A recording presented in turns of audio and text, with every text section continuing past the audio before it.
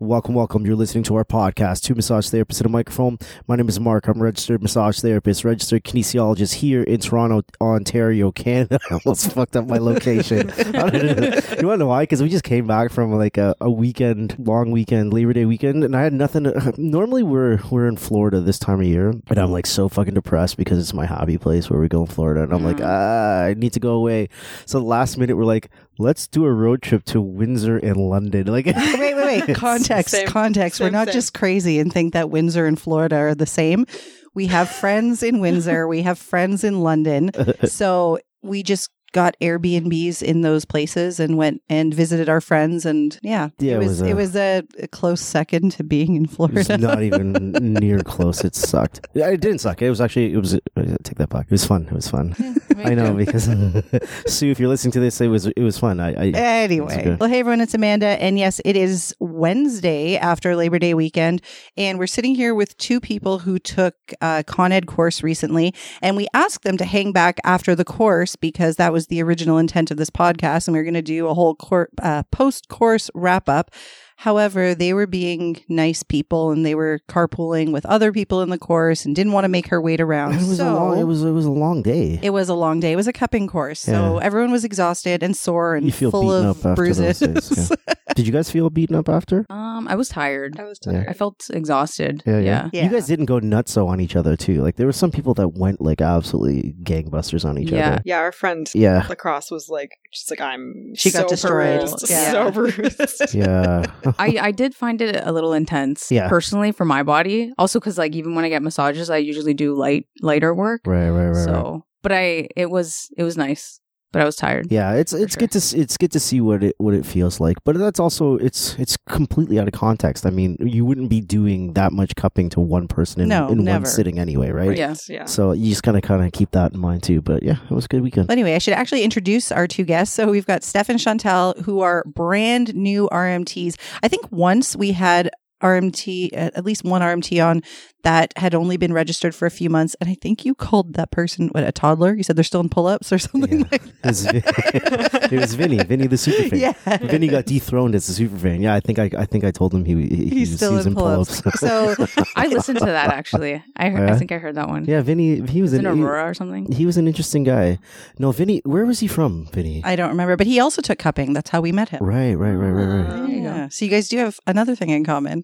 So Steph and Chantal got registered at the very beginning of 2020, all pumped and excited for their new careers. And then after 2 months of practice, everything shut down. And so I guess we are going to talk a little bit about that and for sure. And maybe some other things. I don't know. We'll see what happens. Why don't we start this off? Like, what were you guys doing before massage school? Where'd you go to school? What made you decide what the faces are like? That's a lot of information. How about we let them introduce themselves first and all that can come in. Sure. Yeah. So I don't know. Rock, paper, scissors. Who's going to go first? Arm wrestle.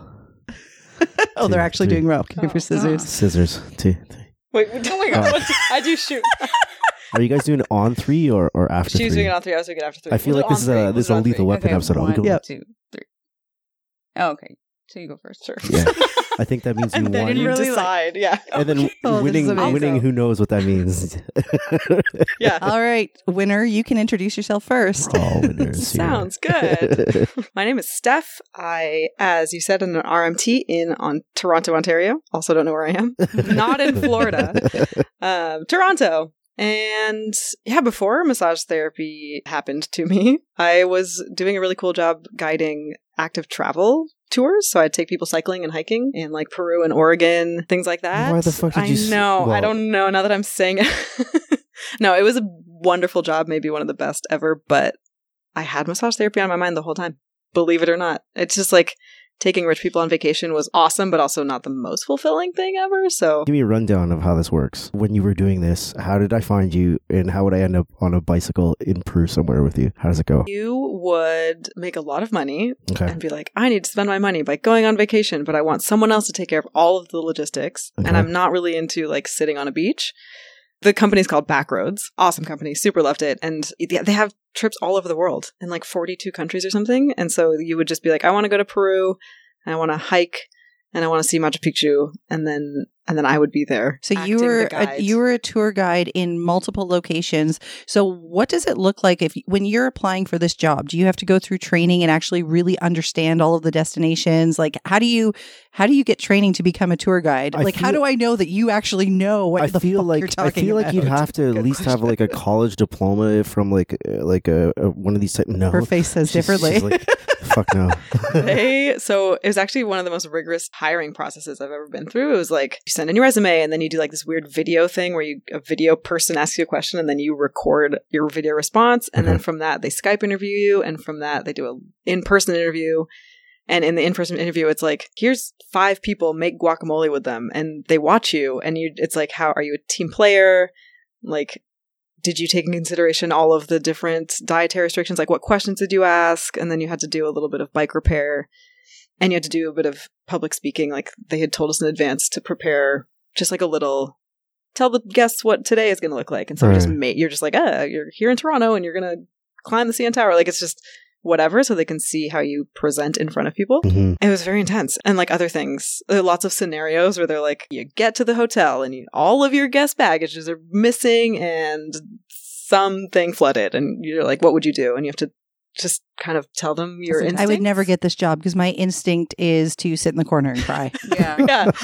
That's what everyone wants to hired. Yeah. Like, well, I would cry and leave. Why would I do that? So they really hire, and they did a good job hiring. They hire on like personality. And they say that. They're like, we can teach you how to fix a bike and to what you're asking, like you go to a place, you get a certain amount of time, like a week to get to know the region. Okay. So you do get to know the region, and then it's your responsibility to guide the rich people who probably have very high expectations, because no offense, rich people, if you're listening, they're not listening, so it's fine.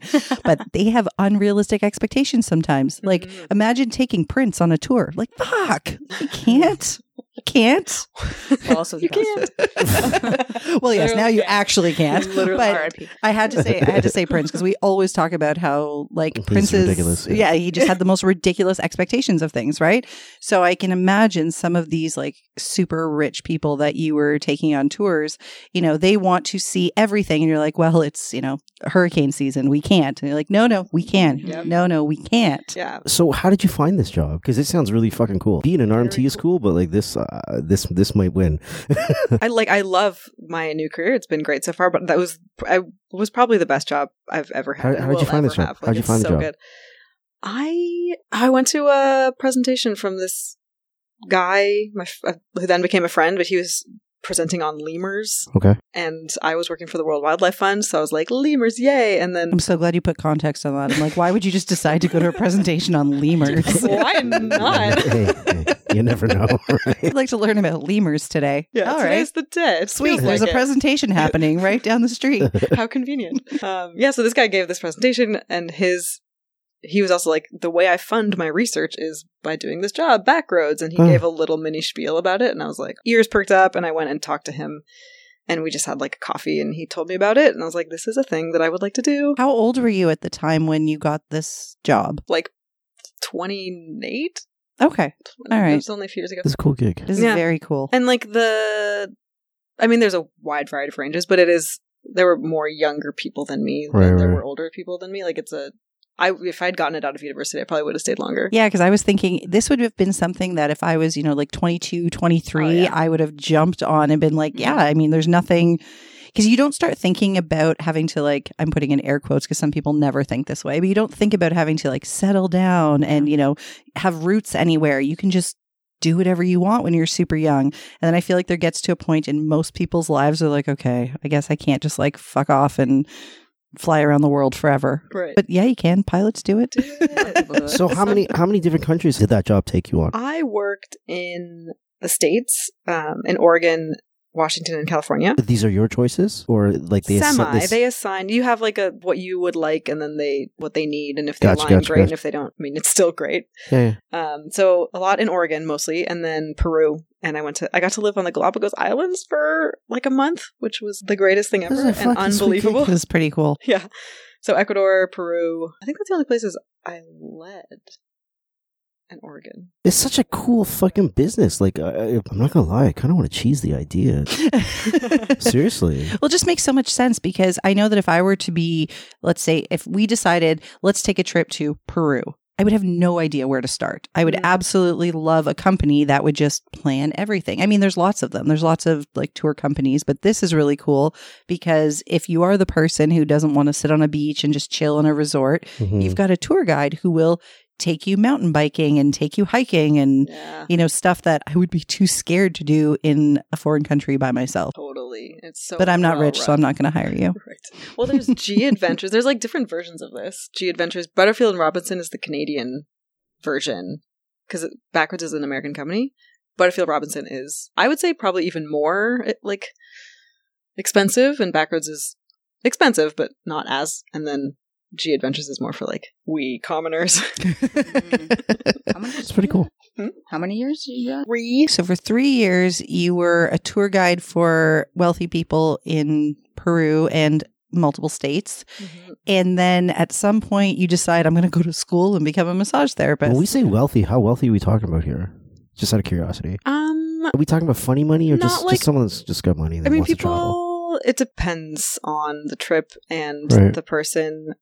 I think the Peru one I led was like, remember, like, not even going to guess the number random, $9,000? No. Okay, I get it. Maybe more for like a week. Right. And then you have to pay out for like getting there. Yeah. So typically pretty well off people. I say rich people like in a silly way, but there were some folks who like weren't necessarily like uber rich. They just like saved up and went on this cool trip.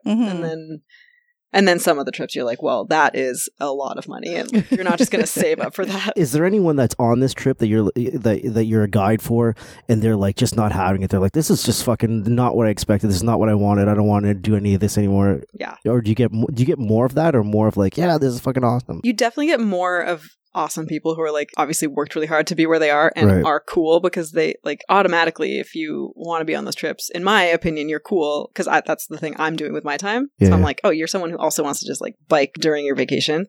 So mostly very cool, but the ones that are memorable are the terrible people. And so like they happen, but they're the ones I'm like, oh, I have all these stories about these awful people that I don't know. They're not awful. I shouldn't judge them. They're super wonderful, but they just had a bad experience. I don't know. Give me an idea of like what it was like to deal with someone that was just having a bad experience. The ones that I have least empathy for were people who were like, I get that they were like, oh, we paid a lot of money for this experience, so we expect high standards. I'm like, fine, cool. We want to deliver high standards. But then they'd be like, why is the air conditioning not working? And you're like, literally in the mountains of Peru. And I'm like, how is this building even here? One, and who cares if it's air conditioned or not?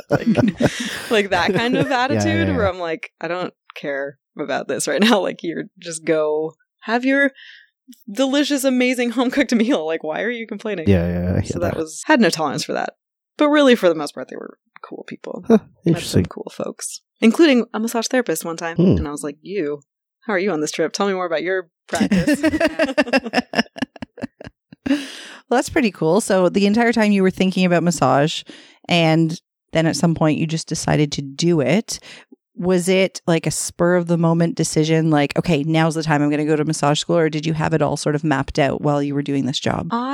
So if we backtrack more, I was going to go to massage therapy school to leave my desk job. That was the plan. And then this job appeared and I got it. And I was like, well, I guess I'm not going to massage therapy school yet. And I had done like all the prereqs for Sutherland Chan and done like talked to them a bunch and then got this job. So it was put on hold. So I kind of like already had the plan. All right. And it was on hold and it solidified while I was doing this job. It was super great. But then, so then it just at a certain time, I was kind of getting sick of doing the job. It's hard. You're traveling a lot and it's a really challenging job. And I was like, I'm ready to go back to Toronto, I think. And then it just like the timing lined up so well. It was like my friend that was renting my apartment couldn't rent my apartment anymore. So I was like, great, I have an apartment. And then Sutherland Chan was like, oh, we're starting a thing that same month. Perfect. It was meant to be. It was meant to be after much waiting. So before Chantal introduces herself, I need to know, did you guys know each other before massage school or did you meet in class? No, I remember the day I met her, actually. It was the very first day. Because she wasn't at the orientation. And I remember like looking, like we looked in each other's eyes. And I was like, we're going to be friends. And then agreed. We're friends. I also remember that. So yeah. All right. Sorry. So what about you, Chantal? I've already said your name, but... I kind of wish I went first. Mine is not as interesting. My name is Chantal. I graduated from Sutherland Chan. I did my OSCEs at the end of last year and I got my license, same as Steph, at the end of January.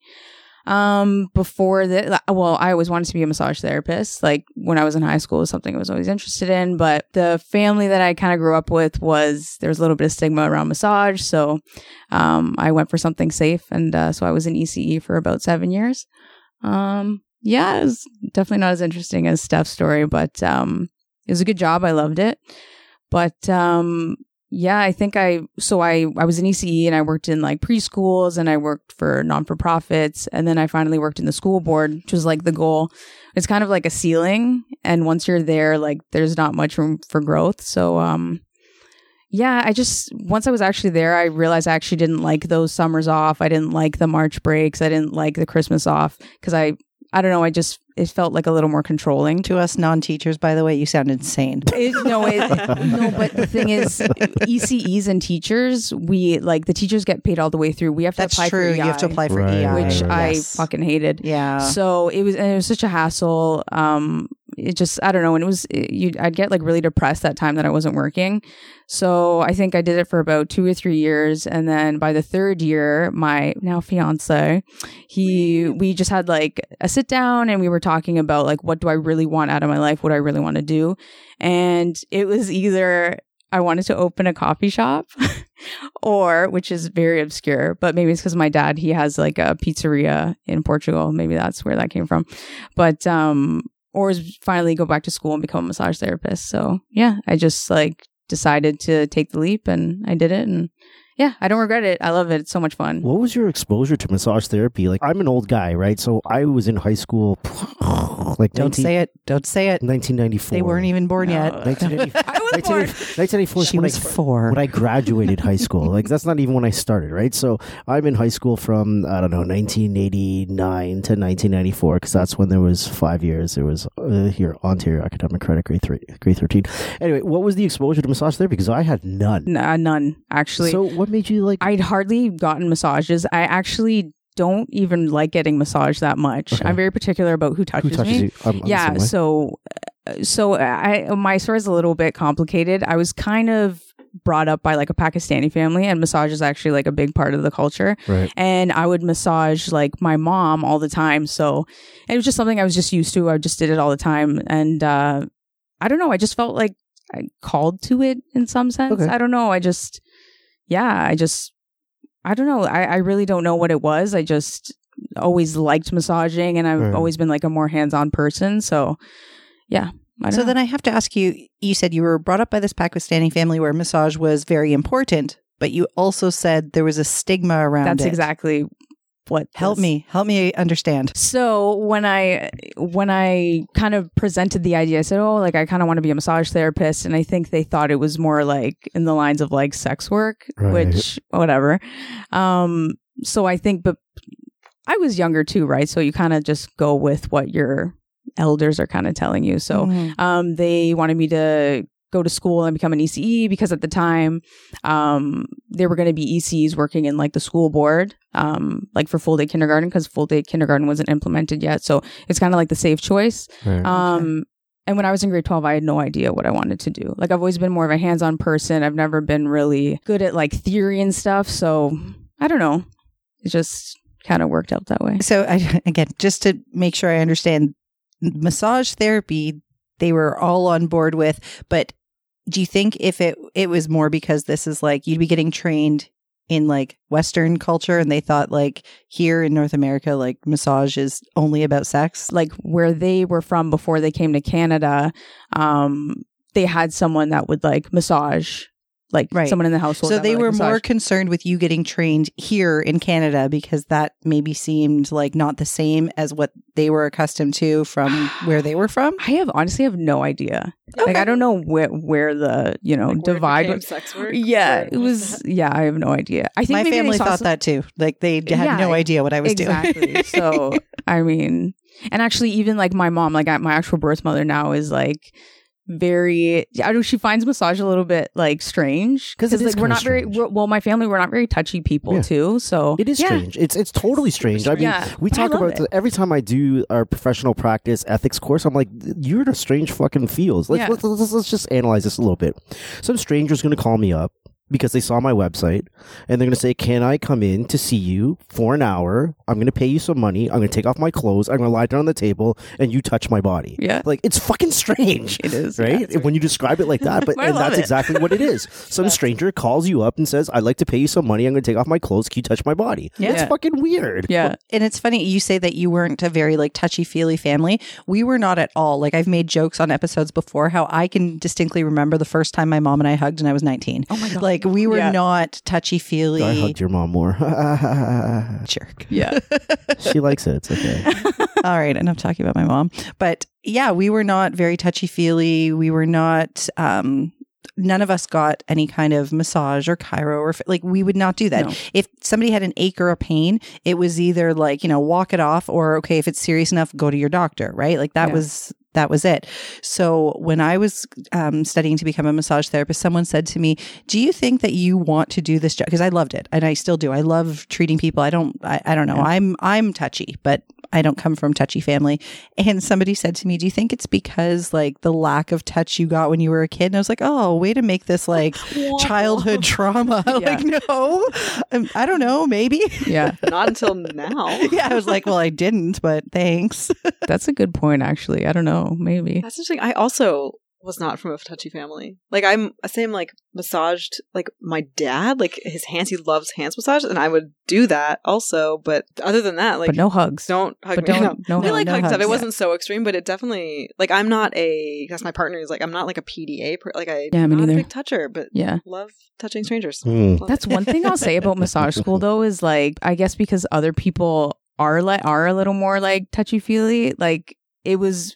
weird. It was hard to get used to like people just like coming and like touching you, because I know there were some people that were a little more like handsy, and I'm just like, whoa, like we're not practicing right now. So that's true. Like massage lots school, of different people, different. Your boundaries just go out the fucking window. Yeah. When you're in massage school. Yeah, everybody's just running around half naked, and it's like, yeah, it's not weird if somebody just randomly touches your arm or touches your shoulder, but I'm still also like not a super touchy-feely person. So yeah, if a random person just starts touching me, I'm like, why are you doing that? Yeah. You know, the people who touch you when they talk, like they have to put their hand like on your leg or on your shoulder. Yeah, I mean, that makes me uncomfortable. I mean, thankfully now you can just say like, excuse me, you're in my bubble. 6 feet, please. Yeah. But before that, if somebody would just randomly put their hand on my leg when they're talking to me, like I couldn't even listen to what they're saying, because in my mind, I'm just like, why are you touching me? Why are you doing that? Why is this happening? Yeah, I'm not a I'm on that page. We have a friend, she hugs and her hugs linger.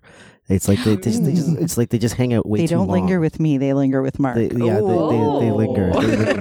And it comes along with like a rub of the shoulder or something. And it's like, we can stop embracing now. It's been like 20 seconds. Oh my God. Yeah, that's you would not like one of my very, very best friends hugs. Really? It's a thing. It's like a thing, and I love it. But if you don't love hugs, I think you would hate it. I just think there's a time when the hug is over. Yeah, you gotta push boundaries. Yeah, and when it just hangs out well beyond that, it's a little uncomfortable. Yeah, the only person that I let, or people that I let hug me for an extended period of time is my kids. I remember reading somewhere, like, as a parent, never be the one to end a hug.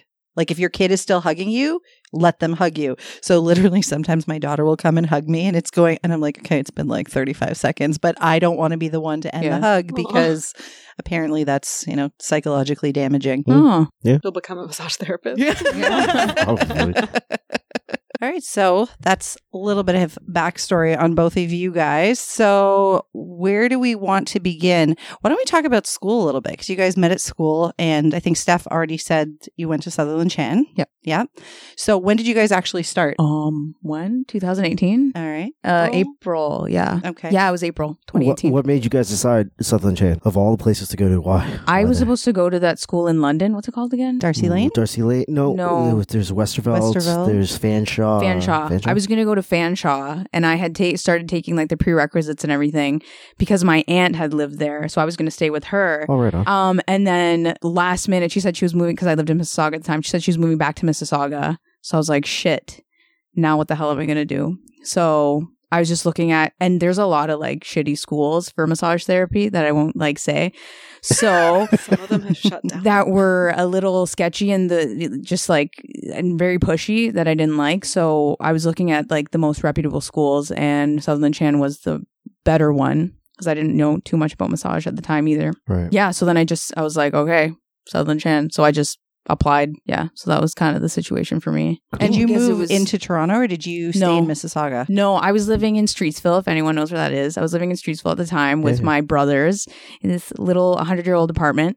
And then I knew I was going back to school. So then I moved in with my partners, him and his dad. And then, so we stayed in Mississauga and I would just commute. And then we ended up getting a place ourselves and then ended up moving to Toronto after I finished school.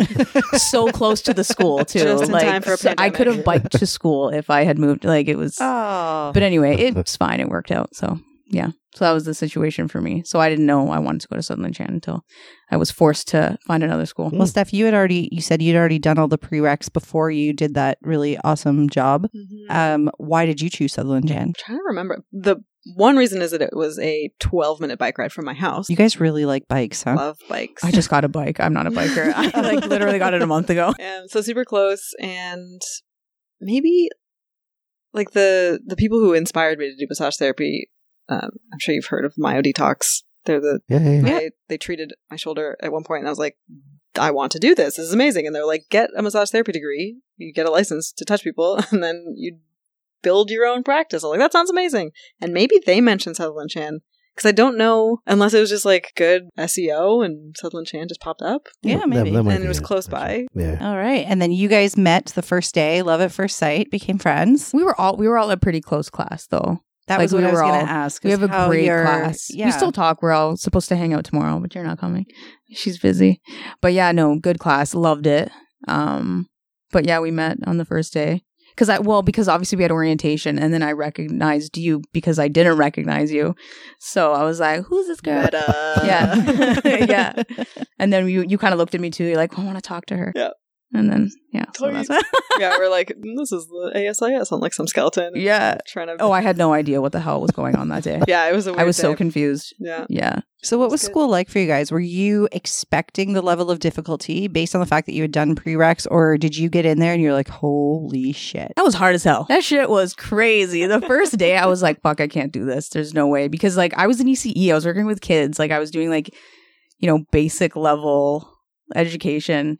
And I didn't think I would be able to get through it because like anatomy and physiology, like it was so far from anything I understood. But then I ended up just like getting really, I'm not going to say I got really good at it, but I'll say, anatomy, I crushed that shit. Yeah. From how bad I was the first couple weeks till like the end, I ended up just like, I think you have to enjoy it to like be good at it and to understand it. Physiology, I'm still total shit at. But anatomy, I ended up totally falling in love with like MSK and all that stuff. So, but it was really hard. And also because we had no breaks. Ours was like the intensive one. So it was just hard like in my personal life too, because I couldn't like see anyone. I was just like, I would be at school all day and then I'd go home and study because I took it really seriously. So it was definitely a challenge, and it was like the hardest like 2 years ever for me, but worth it though. Yeah. Did I answer the question? I don't even remember what the question was. Yep, you got it. How did you find school? I have so much respect for Chantal and the other people in the class that didn't have any science background. Like I came with a degree in like a science degree. Like I didn't have to learn a whole new language. Yeah, that is like you had an advantage for sure. Huge, yeah, totally. So the first bit was a lot of review for me. I'd never learned anatomy, but like the physiology stuff, I was like, oh yeah, I know this. So what's your degree in? Wildlife biology. And where did you get your degree from? University of Guelph. Oh, okay. Mm-hmm. Yeah, it's really straight from that. But so yeah, I was like, I just felt so lucky because it was, the first part was like not easy because you're still like relearning. I don't know all the things, but definitely not as challenging as for those who did not have a science degree. It's so much information. I was more just like the volume of information that we had to learn. Like I don't think I saw that coming. It's a lot in a short period of time. And I don't think anyone, I feel like everyone in my life was like, you're learning what? Like people don't, in my experience, people that aren't massage therapists like have no idea the stuff we know. We know idea. so much stuff. I know. Too I much remember, stuff. Yeah. I've told these stories before, but I remember getting a new client. This was probably like 5-6 years ago. And I got a new client at this clinic I was at, and he was a medical doctor. And the reason he came to see me is he was moving into, I worked in a clinic inside a medical building. So he was actually just moving into this building and going to be starting his practice. So he wanted to get to know, all the different practitioners in the building. And so he booked an appointment to come see me for a massage. And when we sat down and I started going through the interview with him, one of the first questions he asked me was, he's like, so when you were studying massage therapy, did you guys have to learn any anatomy at all? Oh my God. I was like, dude. No, Let me tell you every muscle in the body. Yeah, seriously. I was speechless for a second. I think I just stared at him. He probably thought I was having a stroke or something. Yeah. I was like, it's like, I guess not. But yeah, they really have, people don't have any idea what we do know. Or like, another example I can think of, and I've told this story before as well. I was contacted by somebody from an insurance company because I was working with a client who was on disability from his work because of a work-related accident. And so when I was speaking to her over the phone, she said, well, my assumption is if he is now seeking massage therapy and he's not going to physiotherapy, that he's recovered. And I said, why would you assume that? And she said, well, he's supposed to be working on increasing his range of motion and building his strength. And what I wanted to say was, well, what the fuck have I been doing this whole time? Yeah. But I was like, okay, but that is what we are doing. And she said, no, he needs to be seeing a physiotherapist. A massage therapist, he can see when he's recovered and he just needs to relax. I was like, I can't. No. But, and this is the mentality that people have. And they don't understand what we do. Or like, Chantel's family and my family who thought we were going to become sex workers. Yeah. They have no idea what we do. Does it bother you that people don't know what you do? I think it used to. I don't care. Do you like it that you're a little Bruce Wayne, Batman, and who cares? Let them not know what we do. Well, like I always say, I feel like the people who matter, like the people that need to know what I do, they do know what I do. Like my clients understand. And I do kind of like actually when I have somebody come in and they explain an injury to me and, I go through my assessment. I'm like, okay, this is what I think might be going on. This is what we're going to do, whatever. And then the shock almost like, how did you figure that out? How did you just know that? And I'm like, it's magic. Yeah, those are the best moments. Or you like palpate something and you're like, they're like, oh, how'd you find that spot? And you're like, well, that's what I do. Yeah. But I don't think people really understand. I had a student once say to me, and okay, granted, I've spoken about this student before. He wasn't the brightest bulb on the tree. You don't need to be the bright bulb. He did all right. Sometimes the contrast between the bright and the dim make the tree look beautiful. Yeah. He wasn't exactly book smart, but he wanted to get better. I shouldn't say that actually. He was kind of lazy. But anyway, and there was one day in student clinic that I was kind of ripping into him a little bit because we had gone over the same shit so many times that I was like, I don't know how else to help you. I don't know why you're not getting this. I keep going over the same thing. And you're just like blatantly ignoring me and doing something else. And he was like, well, I just don't understand. Like, why do I need to know all this? He's like, you know what? Fuck this. I'm going to leave massage school. I'm just going to go to med school because I'm already learning enough to be a doctor anyway. It's like, whoa, okay. Good luck in med school. You are confused about things. Yeah. Good luck. And it wasn't that hard. Yeah. I was like, oh, you think you can be a doctor now? All right. Yeah. Good luck to you. Let me know how that goes. I do have to say I have a lot of respect for like nurses and stuff now too, especially like with just the little like physiology and stuff. Well, not little, but just learning that. And it was a challenge for me. I'm like, I really respect like nurses for. Absolutely. I mean, and doctors too, but nurses. Go nurses. Nurses. So when you guys finished school, you finished end of 2019? Yeah. October 2019. And then you did your OSCEs and you got fully licensed at the end of January of 2020. So did you both have jobs lined up or So you started work right away? Oh yeah. Yeah. Luckily, don't want to wait. I wanted to just like hit the ground running. And so I knew I was going to move to Toronto. So when we signed the lease for the place that we're currently living in now, I like Googled all like the massage places nearby. And I was like, I'm doing my OSCEs that this time, blah, blah, blah. I'm going to be living here, like 10 minutes away. Are you like hiring RMTs right now? And I got like almost every place that I had emailed me back. Like I don't think I've ever had like this much like this job opportunities like this. See, like we in any other are job. not surprised because every clinic owner we know cannot find RMTs. Like there's apparently a shortage of RMTs. Yeah, that's crazy. Same. Yeah, I was lined up before. Like, bam, bam. Yeah. So ultimately, where did you end up? I mean, you don't have to say the name of your business, but what type of clinic did you end up working at, or do you work at multiple locations? So I was working at a yoga studio. I'm not there anymore just because of all the stuff that happened. It wasn't busy enough, so I had to leave. Which was good. They just had like one massage room, and then like it was like the yoga studio. And then I was at a massage clinic, and now I'm at 2 different massage clinics. So okay, yeah. What about you, Steph? 1 place, 2 place, 5 places? Oh, God.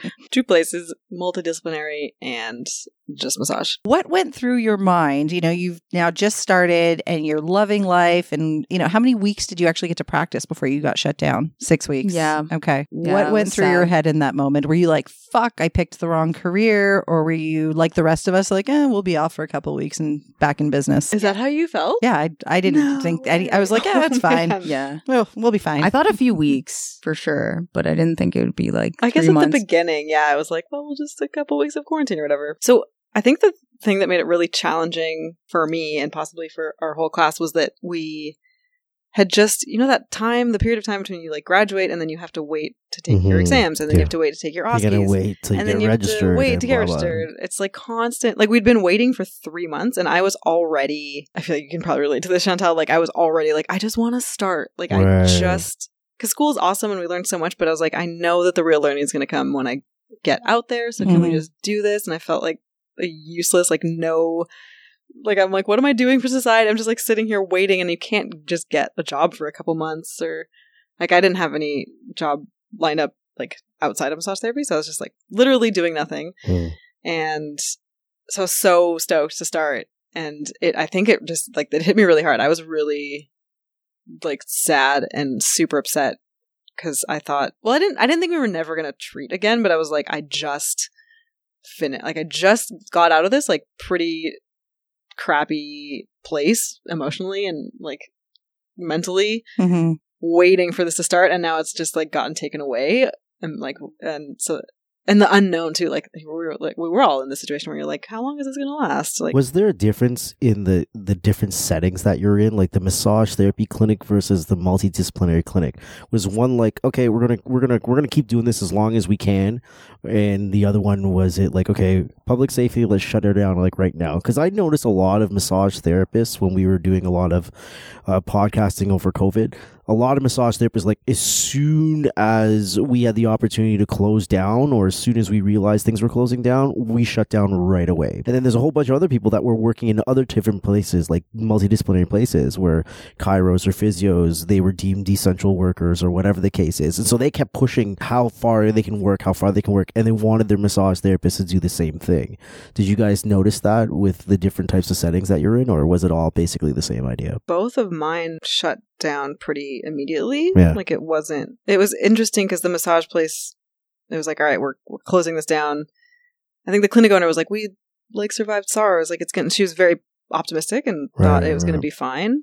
And then when it wasn't, but she's like was super responsible about it and shut it down. And then the multidisciplinary also shut it down, but it just felt really different there because like all the people that weren't RMTs could treat like virtually. Because they could have still, well, they just immediately were like, well, you can just still like do follow-ups online. And I was like, I want to do follow-ups online.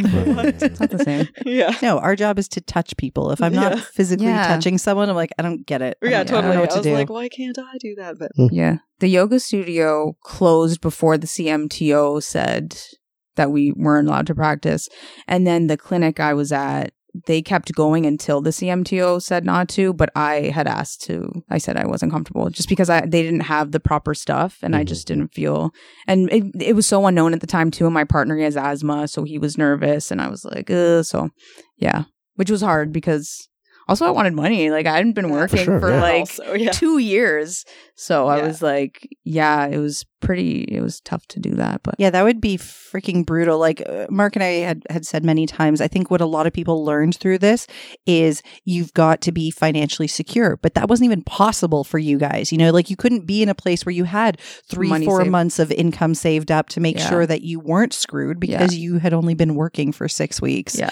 So like, I don't know. See, another scenario, I would sit in the corner and cry. Like, I don't know what I would do. I sat in the corner and cried for a while. I wanted to. Yeah. I was pretty sad. Yeah. I've always been like very independent since I was like young. Like my parents have never helped with anything financially. So that little period of time you were saying where we were waiting to get our license and do our exams and all this stuff and whatever, I was like doing odd jobs, but it was just like meeting my basic requirements. So yeah. And then we had worked, and then because I was a new RMT at both of these places, I wasn't that busy. So the money that I had when everything shut down basically kept me until the relief came. CERB, whenever that was, in May or April. I don't remember when I think it started in April. I think it started in April. Yeah. So it was but luckily my partner, he's a comic book artist, so he was steady at the time too, so it was okay. But I mean, it was just steady. A comic book artist. So cool.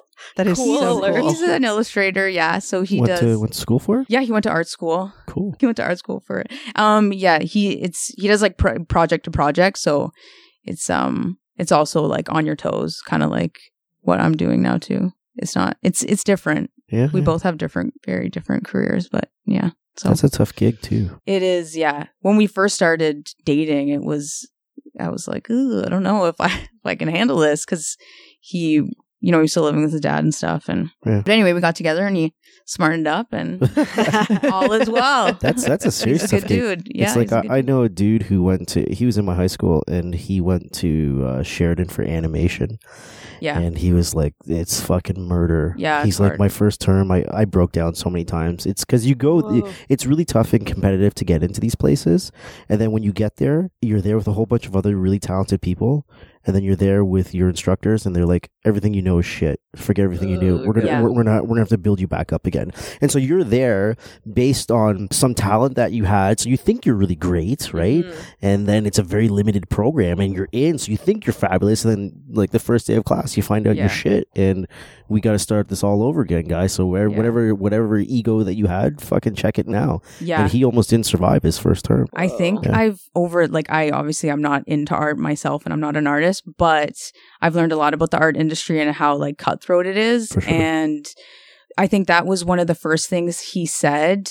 One of the teachers said on his very first day of art school is that the teacher's like, only like 2 of you in this class of 30 or 40, whatever, or I don't know, it's are going to make it. Like one of those look left, look right. Yeah. And most of them don't do art anymore just because it's so hard to stay afloat. One of what I would have considered one of the most talented visual artists I had ever like known personally is now a real estate agent. Yeah. Like, I mean, she still does art as a hobby, or, like she designed her kids' bedrooms and stuff, and like it gets beautiful. And I look at her work and I'm like, how are you not famous? But because there's tons of people who are equally or more talented. Yeah. And art is so subjective. You need the right eye to see your work and be like, yes, like I want to work with you in some way. Yeah. So I can't believe she does real estate now. Like she was, I thought, amazing. Yeah. Society doesn't value art enough.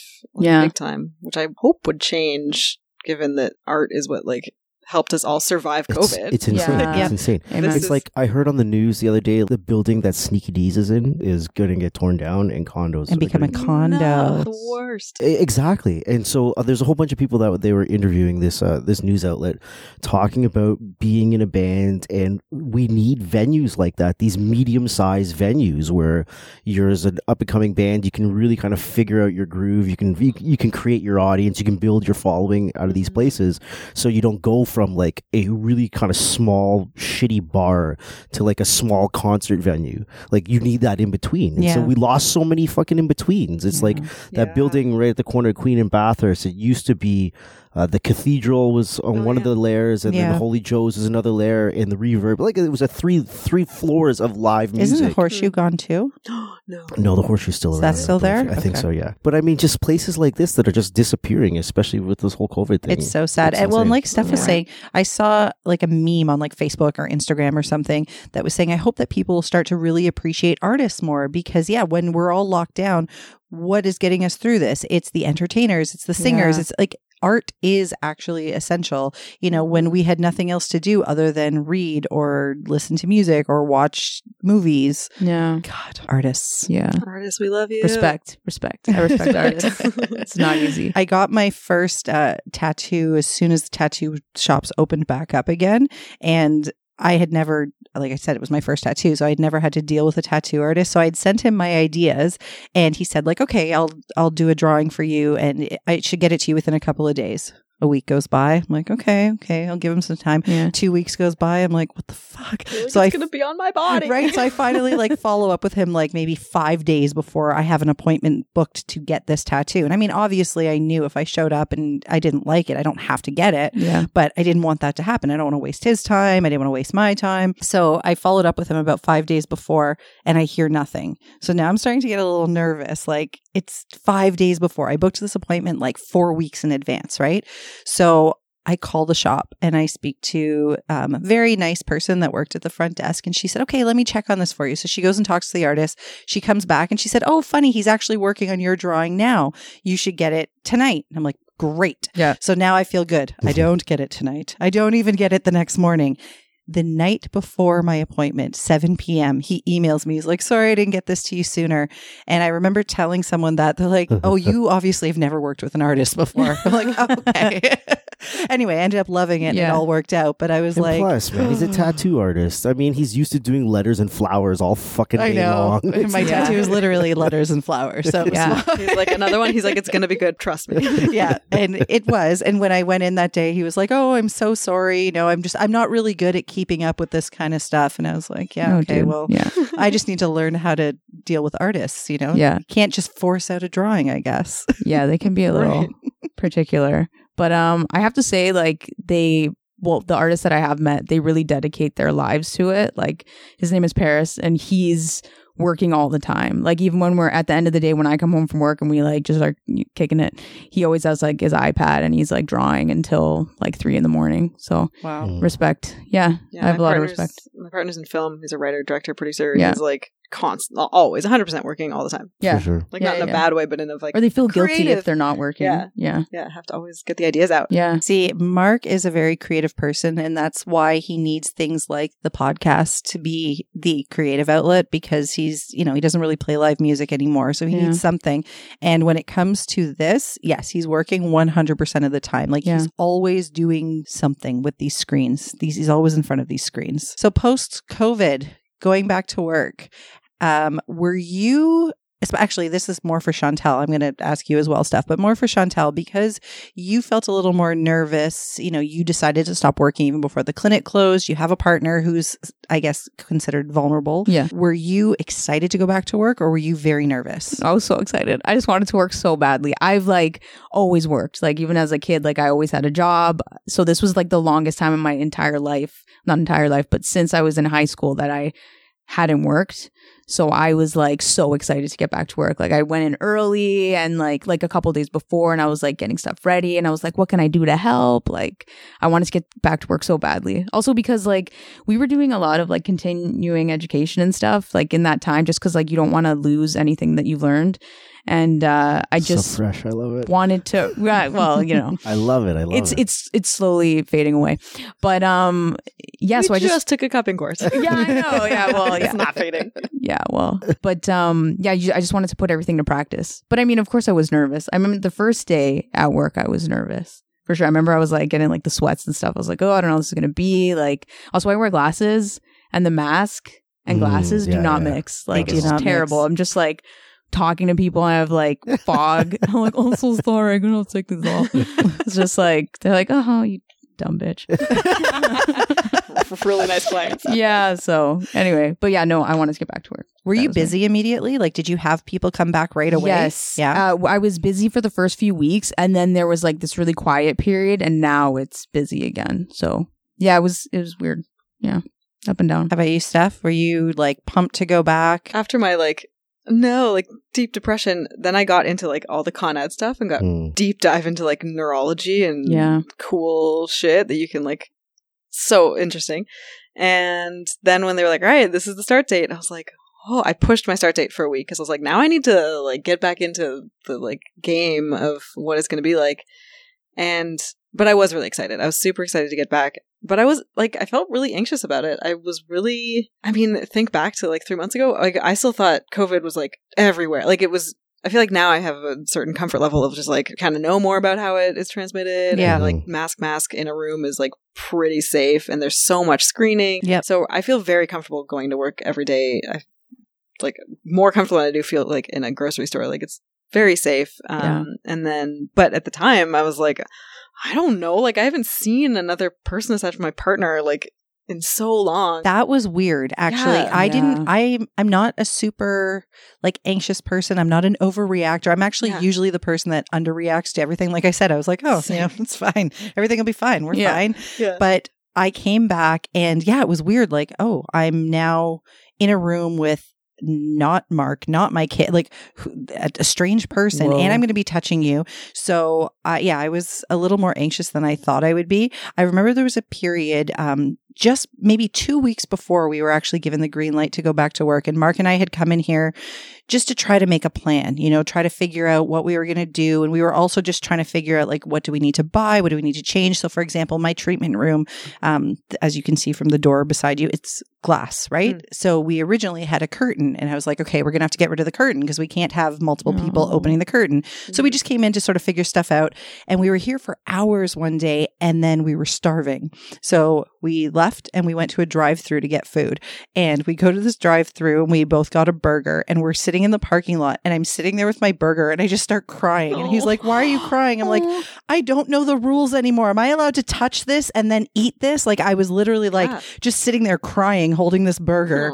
I'm like, I don't know what to do anymore. Like, the world is so weird. Classic 2020. Right? Holding a burger, crying. Exactly.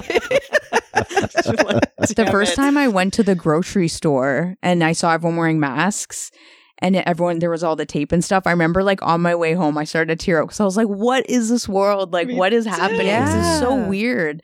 It took a while, like a month to digest the way we needed to behave. Mm-hmm, but I remember I had the same experience. Like, I was like very emotional, just like with all the masks and stuff. And now it's just like normal to see everybody like that. I do hate that masks have become normal. Like, I don't want to feel like this is normal. There's no choice. Like, we just, it is what it is. We have to do it. But I still get a little bit like emotional when I see kids in masks. I hate it. I hate it. I hate when I have to put my kids in masks, but I mean, they're both over 2. They have to be, but I don't think I'm ever going to feel okay about that. Yeah. So, I mean, hopefully masks are not the norm forever, but I do want to keep the distance forever. I'm not going to lie. I'm not hating people not invading my personal space all the time. Like, we live in a condo and it has 5 elevators, and for whatever reason, nobody has enough patience to wait for the next elevator when there's already 24 fucking people on the elevator, and they'll stand this close to you. I'm like, I can smell your breath, sir. Please back up. It's awful. We were at... Where were we? We went to Center Island a few weeks ago, and we were standing in line to get on the ferry to come back. To go to the island, it's like there is somebody there who's directing traffic, telling you where to stand. Like, it's very, very organized. Coming back the other way, it's not as organized. And I was standing and I turned to Mark and I was like, how close is this person who's standing behind? I didn't turn back to see, but I was like, there's a person close to me, right? And he's like, yeah, why? And I'm like, I can smell somebody else's breath. Like, that's how sensitive I've become, because nobody comes close to you anymore. And I was like, I smell somebody else's breath. They are way too close to me. Yeah. So I want to get rid of the masks, but I want to keep the distance. I'm kind of enjoying that. I can be on board with that. For sure. But it's learning how to act in public. One of you were saying that once I got this realization that like not everything is gross. Like you can touch things. It's more just remembering, like, which we should have been doing anyway. If you're touching a bunch of stuff that other people have touched, if you're out and you're touching doorknobs and light switches and whatever, don't touch your face. Don't eat. Don't do any of those things before you wash your hands. Like it's really actually very basic. Yeah, like we should have been doing that. Like why was everyone so upset we had to wash our hands for 30 seconds? I'm like, what have you been doing? Exactly. Makes you wonder how why are you so gross? Just wash your hands. Seriously. Was it with your class when I came in and I said like, okay, now I understand why we had to tell people? Was that? Yeah, the person that just like didn't wash her hands. She came, I'll tell all of you listening. I was in the ladies' room here in the building where Con Ed is, and this woman came out of the stall and she dropped something on the floor. I didn't see what it was, but she bent down, picked it up, put it in her pocket, and then she came over to the sink, turned on the tap, put her hands under for, I don't know, a second, put some soap on, and literally just like put her hands back under the water and let the soap run off like my 3-year-old does. That was nasty. And then used her hands to turn off the taps and then dried her hands, threw the towel out, touched the doorknob and walked out. And I was like, oh, everything in here is dirty now. Yeah. What's the point? So apparently we do need to teach grown adults how to wash their hands. Proper hand washing. Yeah, but back to your question, just to, I don't know how you all felt, but I found the most, like once I had my hands on someone, I was like, yes, like this is my jam, into it, great. But I found it so exhausting to like talk to other people. Like the client, like the first week, my body felt pretty good. Like I don't feel like I was more tired than I was before, but my brain, I was like, my gosh, having to like talk to people and like interact with strangers, I was like, this is weird. Yeah. And then it's gotten so fine. It's fine. It's fine. Everything's fine. Everything's fine. You adapt. Yeah. We were podcasting a lot when we couldn't go anywhere from our bedroom. We were probably recording maybe 3 or 4 episodes a week. Oh, wow. Yeah. I was listening. We were also so sort of bored, and we're like, let's do stuff. Let's give someone something to listen to. So that was a big part of it. Yeah. It was great. I was so bored. So I listened to your podcast. And then there was another one, the Radical RMT. Yeah. I listened to theirs. And then there was another one as well I listened to. Because one of our teachers was on, Ian Cam was on someone else's podcast. And he was on yours as well. Yeah, Ian Cam was on, what is the massage therapy now one called? Off the table, under the table, something a table. I don't know. I think it's a table. I don't know. Something On a the table? I don't remember. Yeah, but Ian Cam was on that. Yeah. He was on one of them, yeah. And I was like, oh, my teacher. He's a really good teacher. Yeah, he's awesome. Good business teacher. Is it weird hearing your teachers on something like this? Yes. Why is it weird? Because tell me why it's weird. Why'd you find it strange? I actually I thought it was kind of exciting. I was like, it's just like weird because you know that person and you would see them every day. So my question then is, does it translate the same when he's on the couch talking utter shit? Because I think I opened that up just by talking shit with him. Is it the same vibe as when he's in front of you in the classroom? Yeah, because he seemed to be a very authentic person, and he was one of my clinic instructors as well, and he's very, very personable. Right. Yeah. So no, it was like the same. Yeah, for sure. He's very authentic. So yeah, That's good to hear. It was cool. I think that's why I was drawn to it as well, because like I just love everything he has to say. So yeah, I really liked him. And I doubt he's listening, but Hi Ian. Hi Ian. Chantel, you probably don't remember me, but he's just like so nice too, because I emailed him twice since graduating, and he's always been very helpful. Just I've had a couple like business questions, and so. He's a good teacher. Yeah. Southern Shannon is a good school. I'm always curious when someone's instructor gets on here, because like we've had a whole bunch of instructors here. Yeah. We've had Connor. He teaches at Mohawk. We've had Ron. He teaches from Mohawk. We've had Chris. He used to teach at Fanshawe and a bunch of other places. Like we've had a whole series of instructors. Brandy John. And I'm really curious as to like, what do you think of as a student? Because like I know these people and we know these people like just as regular everyday folk, people. Right? But no, I don't know what it'd be like if I heard one of my instructors. We had one of your instructors on. Wasn't Janet one of your instructors? Yeah, that's right. Rainbow Plate? Yeah. That's right.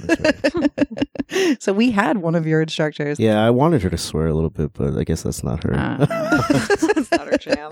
I'm just kidding. All right. So now that you've been back to work for how long have we been back at work? It's September, guys. Like it is September. This year's been a really weird. I don't know what day it is half the time. I thought it was Thursday today. I'm with you. I have no idea what's going on. Very confused. It is a very confusing I time. like the confusion though. I'm not gonna lie. I don't mind walking around this state of confusion all the time, and it's acceptable. It's acceptable. Yeah, we're all doing it. We're like, no one knows what's going on. Yeah, I saw on a parents group, there was some people who were saying like, you know, are any of you feeling sad that it's back to school time or whatever? And I was like, no, I think I need a little bit of normalcy back. Although I've enjoyed having my kids home all the time and there being no schedule and every day is Saturday. Yeah. I think we're ready to have some sort of routine kind of come back. I'm like, no, I think the 5-month March break was good enough. I think we're good. Yeah, seriously. Yeah. Let's get them back to school and back to doing something. Yeah. I have to say I am happy I'm not in the school board anymore. And I've had because I still am in touch with all those my old ECE friends and some teacher friends, and they're like, girl, like, you're so lucky you're out of it because this is like a shit show. It is. Like, teachers don't even know what's going on. They don't know what they're teaching next week. They don't know who's in their class. Like, they don't know anything. Yeah. I know. Well, I got a message from another one of my friends who's a parent of a child that goes to the same school as my daughter. And she said, have you received the email yet? Do you know your start date next week? I'm like, nope, not yet. Like, we have no idea what day she's starting. We don't know who her teacher is.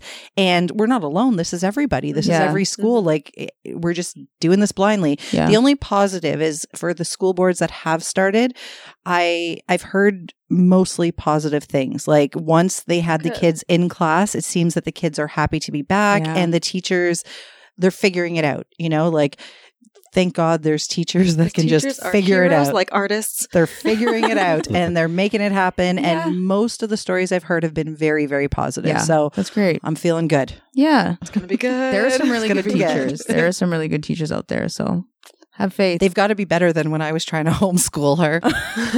I started buying box wine, guys. Oh, yeah. Didn't we all? That's a low.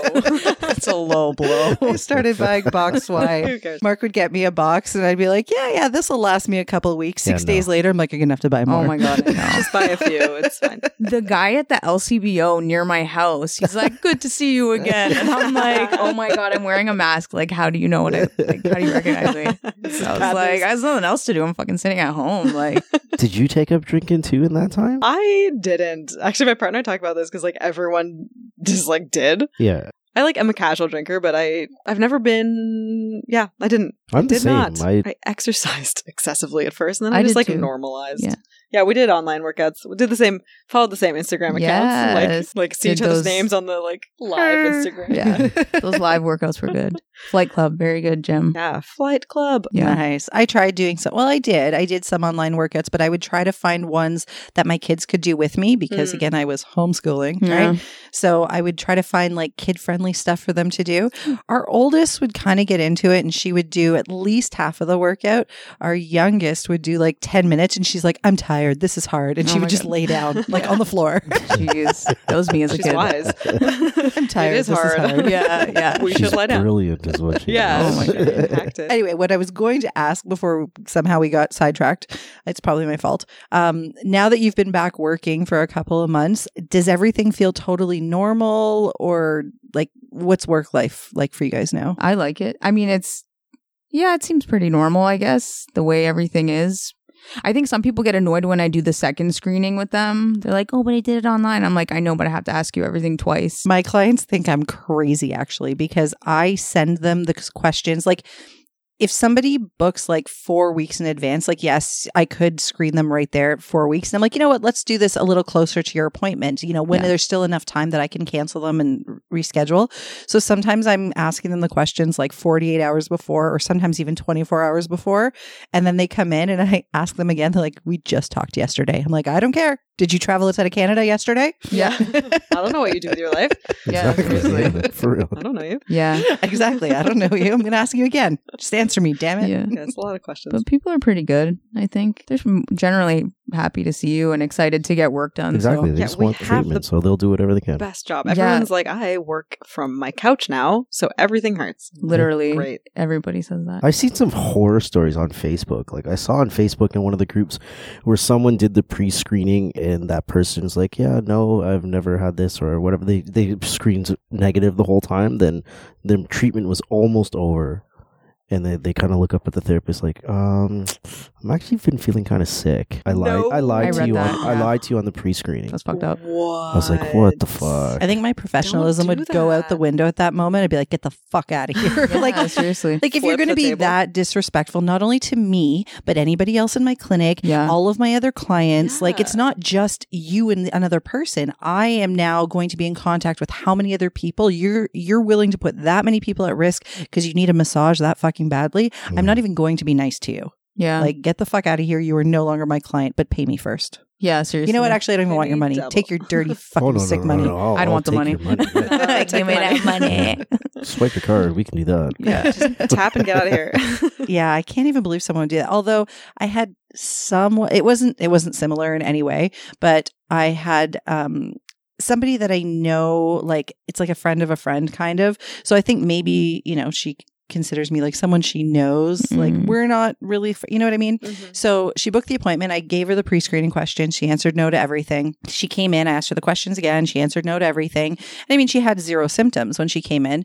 So technically, yes, she passed the pre-screen because she had no symptoms at that moment. But then, like, during the treatment, or actually it was after the treatment, we were talking about, how she had taken so long to actually come in and get treatment, and she's not been feeling well. She's like, yeah, like, just before coming here, I had a headache for like 4 days because of all this. And I was like, so wouldn't that mean you would have had the headache when I asked you the questions the first time? Like, yes, today you don't have a headache, but wouldn't you have had the headache? Yeah. And she's like, yeah, but this is the normal headaches I always get. And now we have the ability to assess headaches. But at the time I was like, yeah, this wasn't up for interpretation. Like, if you had a headache, you have to tell me. Yeah. But I think she was very relaxed because she somewhat knew me. But I'm like, no, you have to answer the questions. Yeah. Honestly. Thank you. So, and there's still a whole bunch of therapists that are not working. Yeah. Like, they're still like, I don't think I should go to work yet, or I don't feel it's safe for me, or it's really strange. The whole thing is strange. Yeah, everything, just like, everyone's, I feel like it's a cool lesson for all of humanity about, like, boundaries. And just being like, I don't want to do that. I can't do that. Like, I don't feel safe. And you're like, okay, I respect your, like, point of view, which is something should have been doing our whole lives. But for sure. I feel like it's way more just, like, in your face. And you're like, well, I respect what you decide to do or not. Yeah, everybody is really dealing with this in their own way. Like, I'm with you guys. I feel completely safe coming to work. Yeah. I'm in control of this environment. I know how everything's been cleaned. And like I said, even if I'm touching someone and let's say maybe they were in contact with, I'm not touching my face. I'm not hovering over them. We're not breathing in each other's faces. We also know a whole bunch of people that take the testing and they go nutso with it. Like, I know an RMT. I don't know. I think they've been tested. They volunteered to, like, test themselves like 6 or 7 times already. It's like insane. Even when they're not presenting with symptoms, it's like really. Wow. I almost feel like you want to be positive in this weird way. Like, seriously, like, there's no other reason it's like, why I can't work for 14 days. Really, I can't figure out any other reason why. Like, if you're not presenting with symptoms and you haven't been around anyone that has, then why are you running off to get tested? Or maybe I just don't even understand what's going on. It's just like all these different. Again, like, levels of comfort. Yeah, it's all over the map. Like, no idea what we knew a whole bunch of people that were going to can you tell the cottage story? I sure can. It's so fucking weird to me. I'm like, you guys don't get it. But so let me give you a little bit of background on how him and I feel. Like, we're both sort of on the same page where the case numbers are relatively low. Like, even with this, I'm going to put in quotations, spike, because really in a province of 14 million people, having under 200 cases, I still don't feel like is that aggressive. I feel like as a province, we are doing pretty well with keeping the case numbers fairly low. Some people may not agree with me, but with it being so low and knowing all the people we've been in contact with and everyone's doing contact tracing and blah, blah, blah, blah, blah, like, I don't feel there's a need to get tested unless I'm either presenting with some sort of symptoms or I've been in contact with someone who either has symptoms or is a confirmed case. You know what I mean? Like, otherwise, I'm just going to go about life and not live in complete fear. So I have a very good friend, and her husband and their infant son, like, he's not even 1 yet. They had booked a cottage pre-COVID with 4 other couples. And I think there was probably 3 other kids, maybe, or 2 other kids. I don't know. But anyway, then COVID happened. So they didn't know if they were going to be going to this cottage. And then things started to open back up. And anyway, the consensus was, we're still going to do this cottage.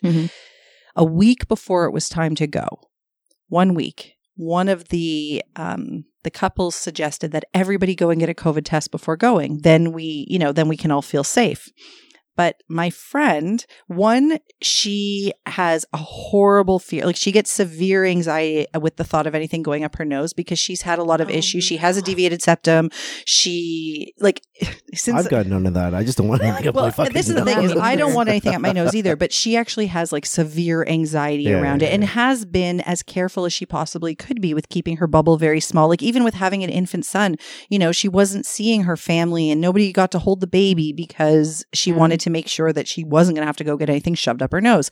So when they suggested everybody go get a test so we can be safe, one, she felt anxious about it, but two, her husband works in a very busy place and he is an essential worker. So he's being exposed to multiple people every day. And she said, okay, but let's just say like the test results take up to 3 to 4 days, right? At that time, I don't know if it's the same now. So she said, okay, let's say we all get tested on like a Tuesday, which we would have to if we want to get the results before we leave on Saturday morning. In that time, my husband is going to probably be in contact with 600 people. Yeah, exactly. So it doesn't make any sense for us to get tested. She said, I think what we all need to do is screen ourselves, use the government website, make sure we have no symptoms, and, just go there and make sure, everyone there was going to have their own rooms or whatever. And she said, commonly touched surfaces will clean, just being cautious like you would be anywhere else. She said, I trust all of you guys. Like, we're all very good friends. And hopefully you trust me. And if we're going to do this, we're going to do this. She said, but no, I'm not going to get this thing shoved up my nose because the minute I walk out, the test is invalid. And I agreed with her. I was like, no, you are absolutely right. It doesn't make sense for you guys to all get tested unless you're all going to isolate until you leave on Saturday. Yeah. So what, none of you are going to go buy groceries for the trip? Like, you're not going to see any, no, it doesn't make any sense. Yeah. But they held firm on it. And so she was disinvited and didn't get to go on her vacation. No. Yeah. Twist. Family's torn apart. I wasn't expecting that, eh?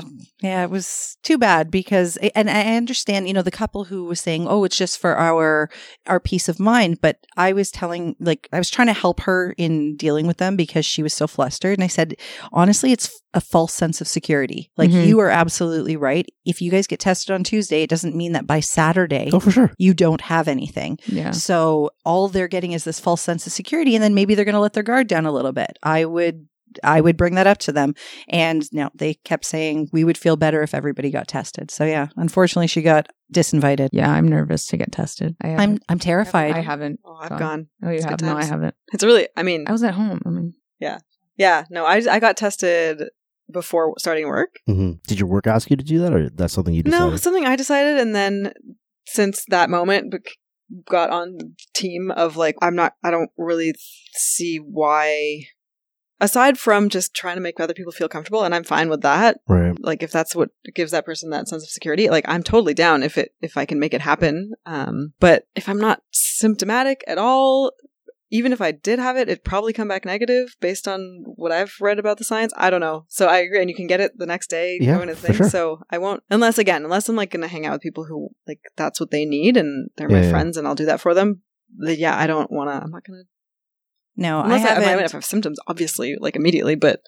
Mm-hmm. Yeah, of course. If you have symptoms, you should absolutely get tested. Yeah. I haven't been tested because I haven't had any symptoms, but we were with another RMT friend over the weekend and we were talking about this idea and, we're hanging out in her backyard and as a joke, she said to me, because I guess I kind of like moved my chair a little bit closer to her. And so as a joke, she was like, oh, you don't have COVID, do you? And I was like, no, but I'll move back away. Yeah. And she's like, no, I was just kidding. And she's like, well, and her daughter was trying to be funny and she's like, well, how do you know you don't have COVID? Did you get a test? Oh my God. And I said, you know what? I didn't get a test. So you're right. And then the RMT friend said like, well, maybe we should get tested. Shouldn't we get tested?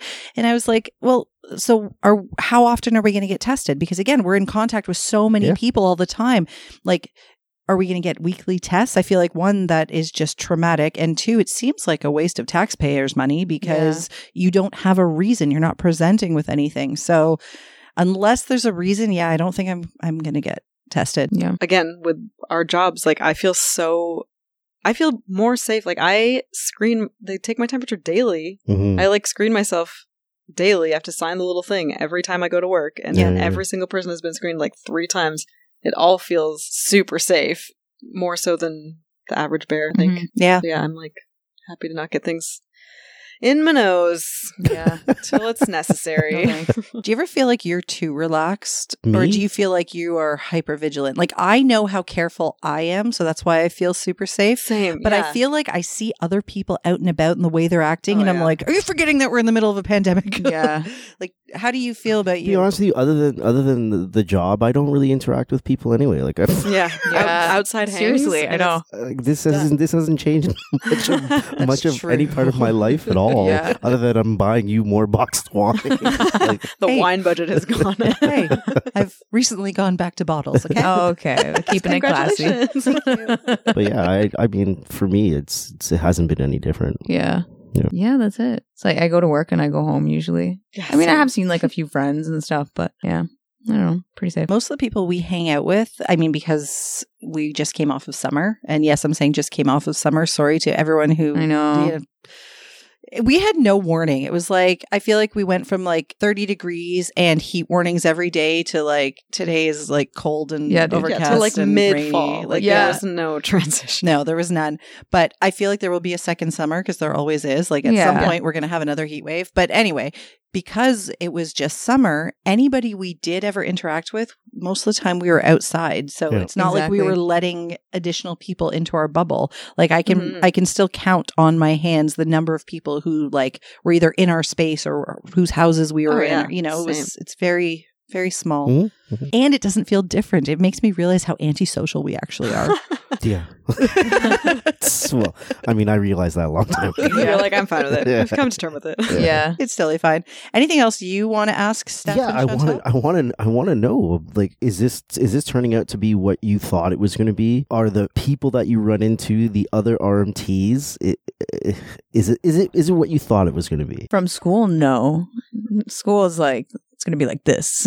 It's not like that. What did they tell you Yeah. in school? Like, what did you walk away with in school that you're like, no, that's not really what's going on here? I would say that there's more assessment, pre-assessment than I feel there's actually time for.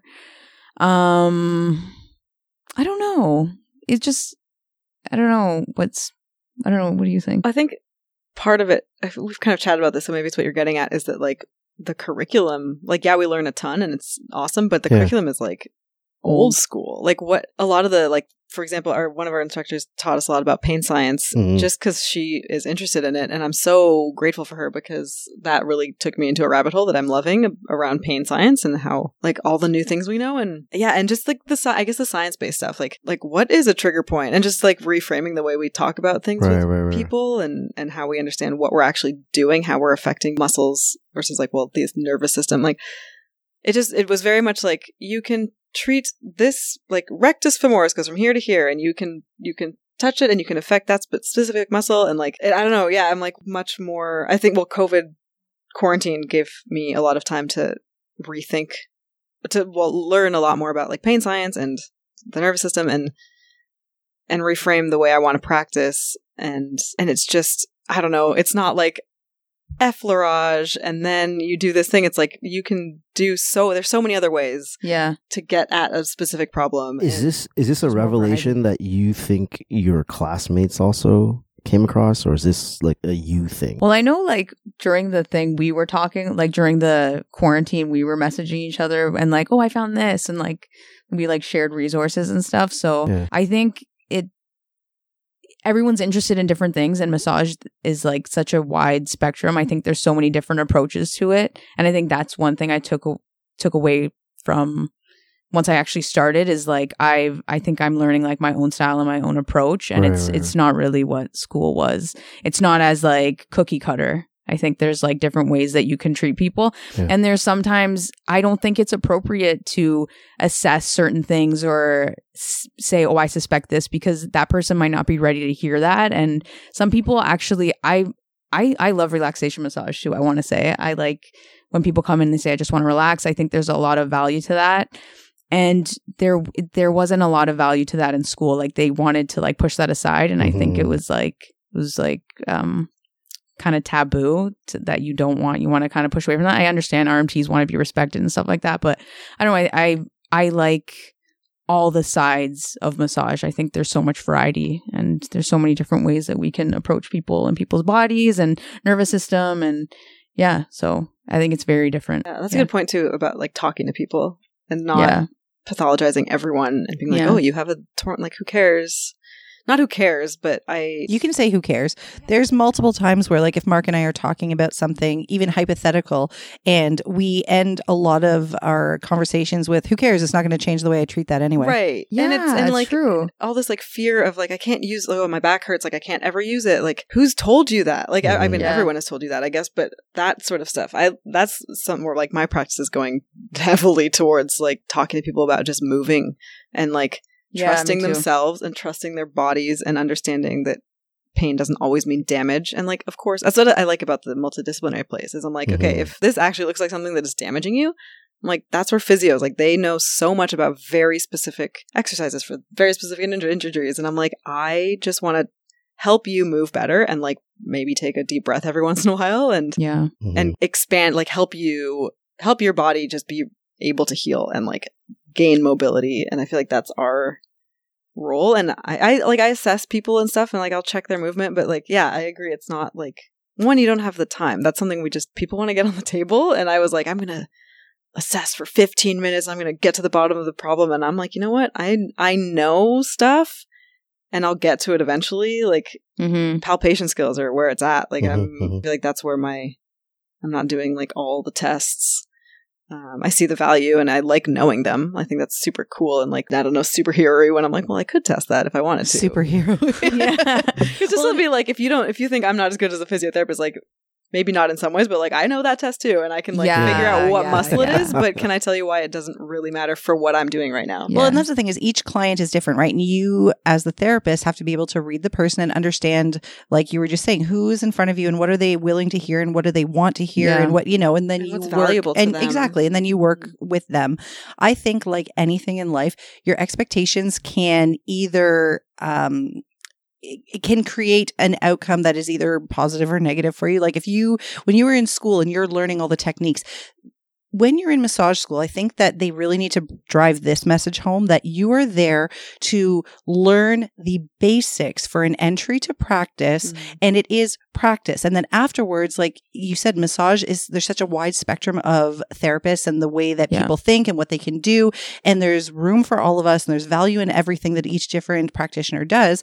So it really needs to be taught that you're learning the basic skills and knowledge for entry to practice. Then it's up to you to figure out what type of therapist you want to be. And are you going to be the movement person? Are you going to be the pain science person? Are you going to be the relaxation person? Are you going to be a combination or hybrid of all of them? Are you going to make up your own fucking thing like MyoDetox and just do whatever, there's so many possibilities. You just need that license. So you need to understand the basics and learning how to do effleurage and petrissage and all of that makes sense because you're learning how to use your hands. And I feel like when I was in school, relaxation massage was not pushed aside. It was not taboo. Like we really focused on this idea of every person that comes in, part of your job is to help calm their nervous system down. And so a relaxation was something that I learned a lot of. And funny enough, then I got out into practice and I was like, I want to do something different. That was my prerogative. I'm sure a lot of the students that I went to school with became, spa therapists and are awesome because we really focused a lot on relaxation where I went to school. But yeah, your expectations can either do really positive things for you or really negative. If you come out thinking that it's going to be exactly like it was in school, no, it's not because you are a person. You are now a therapist. You are a business and you have to create this whole thing. You don't just go out, get a clinic job and do what you did in student clinic. Well, I guess there's some places that you probably can, right? For sure. Yeah. I also feel like in school, I think it felt like with like much of our medical system, it's like, how can you fix this person? And I wish that language would change because maybe not so much in massage school, but kind of. And because I'm like, we can't fix people. Like that's the thing. That's what I'm learning most is like, I went into it being like, I want to be the person that figures the thing out. And I can like, this person's been in chronic pain for their whole life, but I'm the one that figured it out. Like, and I've dropped that one. It's way too much pressure. Why do that to yourself? But also like, no, it's like, again, I'm all about empowering my patients. Like your health is in your hands. Like I will do this and it will help you for this reason, but or like in this way, but like if you don't do the things that you know make you feel better, then you're not gonna. I can give you a massage every week for the rest of your life if that's what you want. I don't want to do that. Like you do your self-care, unless people. That's what you want. Unless you want to have a massage every week. Yeah. Oh yeah. Oh my God. If that's what makes you feel good, get in here. We'll do it. I have a client and she's only started seeing me maybe a month before the lockdown. Like she's relatively new. And we met because her grandkids and my kids like do the same activities. And so anyway, she had a regular therapist and she said, are you taking new clients? Because my schedule and hers are not matching up. I'm like, yeah, sure. She's like, okay, so I will be coming to see you once a week. And I was like, oh, okay. And she said, I've just found for my body, I do really well if I have a weekly massage. I'm like, it's awesome. Okay. I want a weekly massage. Yeah. 100%. So she comes in once a week and it's not even necessarily for anything specific. Sometimes she has an area of concern or, I went kayaking and my shoulder hurts or I went biking and my leg hurts. But most of the time she comes in, she's like, all right, let's just here for my weekly massage. I'm like, okay, cool. Gets it. Yeah. She's like Eastern medicine. Like, yeah, let's all massage each other all the time. Yes, exactly. So COVID did you guys good then? Do you think you would be the same therapist you are now in the way you think about things and your outlook if you didn't have COVID to sit down and shut everything off and do your deep dives into these types of things? Would you be a different therapist if everything was fucking normal? Yeah, I think so. I think it was a very well hidden gift. Yeah. I think probably eventually, but when do you get 3 months to just learn a bunch of stuff? So I think so. I felt way more confident the second time I started my practice because I was like, much more solid in like the things that I had chosen to learn and deep dive into and like believe in than I did coming out of school. Because I was questioning a lot when I left school. Yeah, me too. Where I was like, how do I do this? Like, should I do it exactly the way we were taught, or should I kind of? Yeah, I'm like, what did they teach us? And yeah. I tried to meet as many like seasoned RMTs as I could, and like do exchanges with them, and just like talk to them and ask them like how they approach things, and just to kind of get different views, and that's really helped a lot. And like, like the new clinic I'm at too, like the way that she approaches things, she's like so busy. Like she has people booked already in like December, but she's more like wellness focused. Like she does like assessment and stuff, but it's just like everybody's different. And I think even the way I treat like yesterday I just had so many different people in the day. Like I think I had like 4 people yesterday and like each one was different. Like I had one person, I did cupping, and then the last guy he's just like, oh, I just want to relax. And I was like, my day was I was like 5 different people. It's just so cool. Yeah, like I love it. So like some fun. people, I love doing like PNF and stuff. I think it's like so much fun. And I find it to be like effective, and I did it. I've done it like with a bunch of people this week. When there's other people, they don't really want to be moved too much. So yeah, I don't know. I just like. There's been like a lot of variety. How's the cupping going? It's awesome. Good. I did it yesterday. Highly recommend. Yeah. Yeah, it's Great great course. Such a great course. Yeah. It was awesome. It was like, I've done it. I think you were saying like everyone. I probably use it a little bit on everybody. Yeah. Yeah. I feel like that's how my last 2 weeks have been. I've just been like, I introduce it to basically everyone to be like, this is what might happen. Like whatever. One woman was like, I'm in a wedding in 2 weeks. Do not put that stuff on me. And I was like, girl, thank you. Yes, this is why we talked about it. And everyone else is like, yeah, sure, whatever. Like, I trust you. And yeah, it's been awesome. It's been a really cool tool. Very effective. My sister has like mild scoliosis, and she came to visit last week, and I like did some stuff on her in the kitchen. She's like, woo, because it was her first time. So she was like very surprised with the sensation because it's very different. But yeah, it was good. I was like, oh my God, your boyfriend's going to think I was like beating you or something. Because hers went like purple right away. But it was, but I love it. It's so much fun. I know. Yeah, I dig it. I know that these two wanted to give out contact information. Do you still want to give out contact information so you can get new Instagram followers? Yeah. Heck yeah. What am I at Chantel RMT? That's How do you spell Chantel? Oh, CHANTEL RMT. I'm at Steph, STEPH, into wellness 1. Steph into wellness. Steph into wellness. Love the puns. I dig it. Anything else you guys want to say before we wrap up today? Anything you want the masses to know? Get a massage.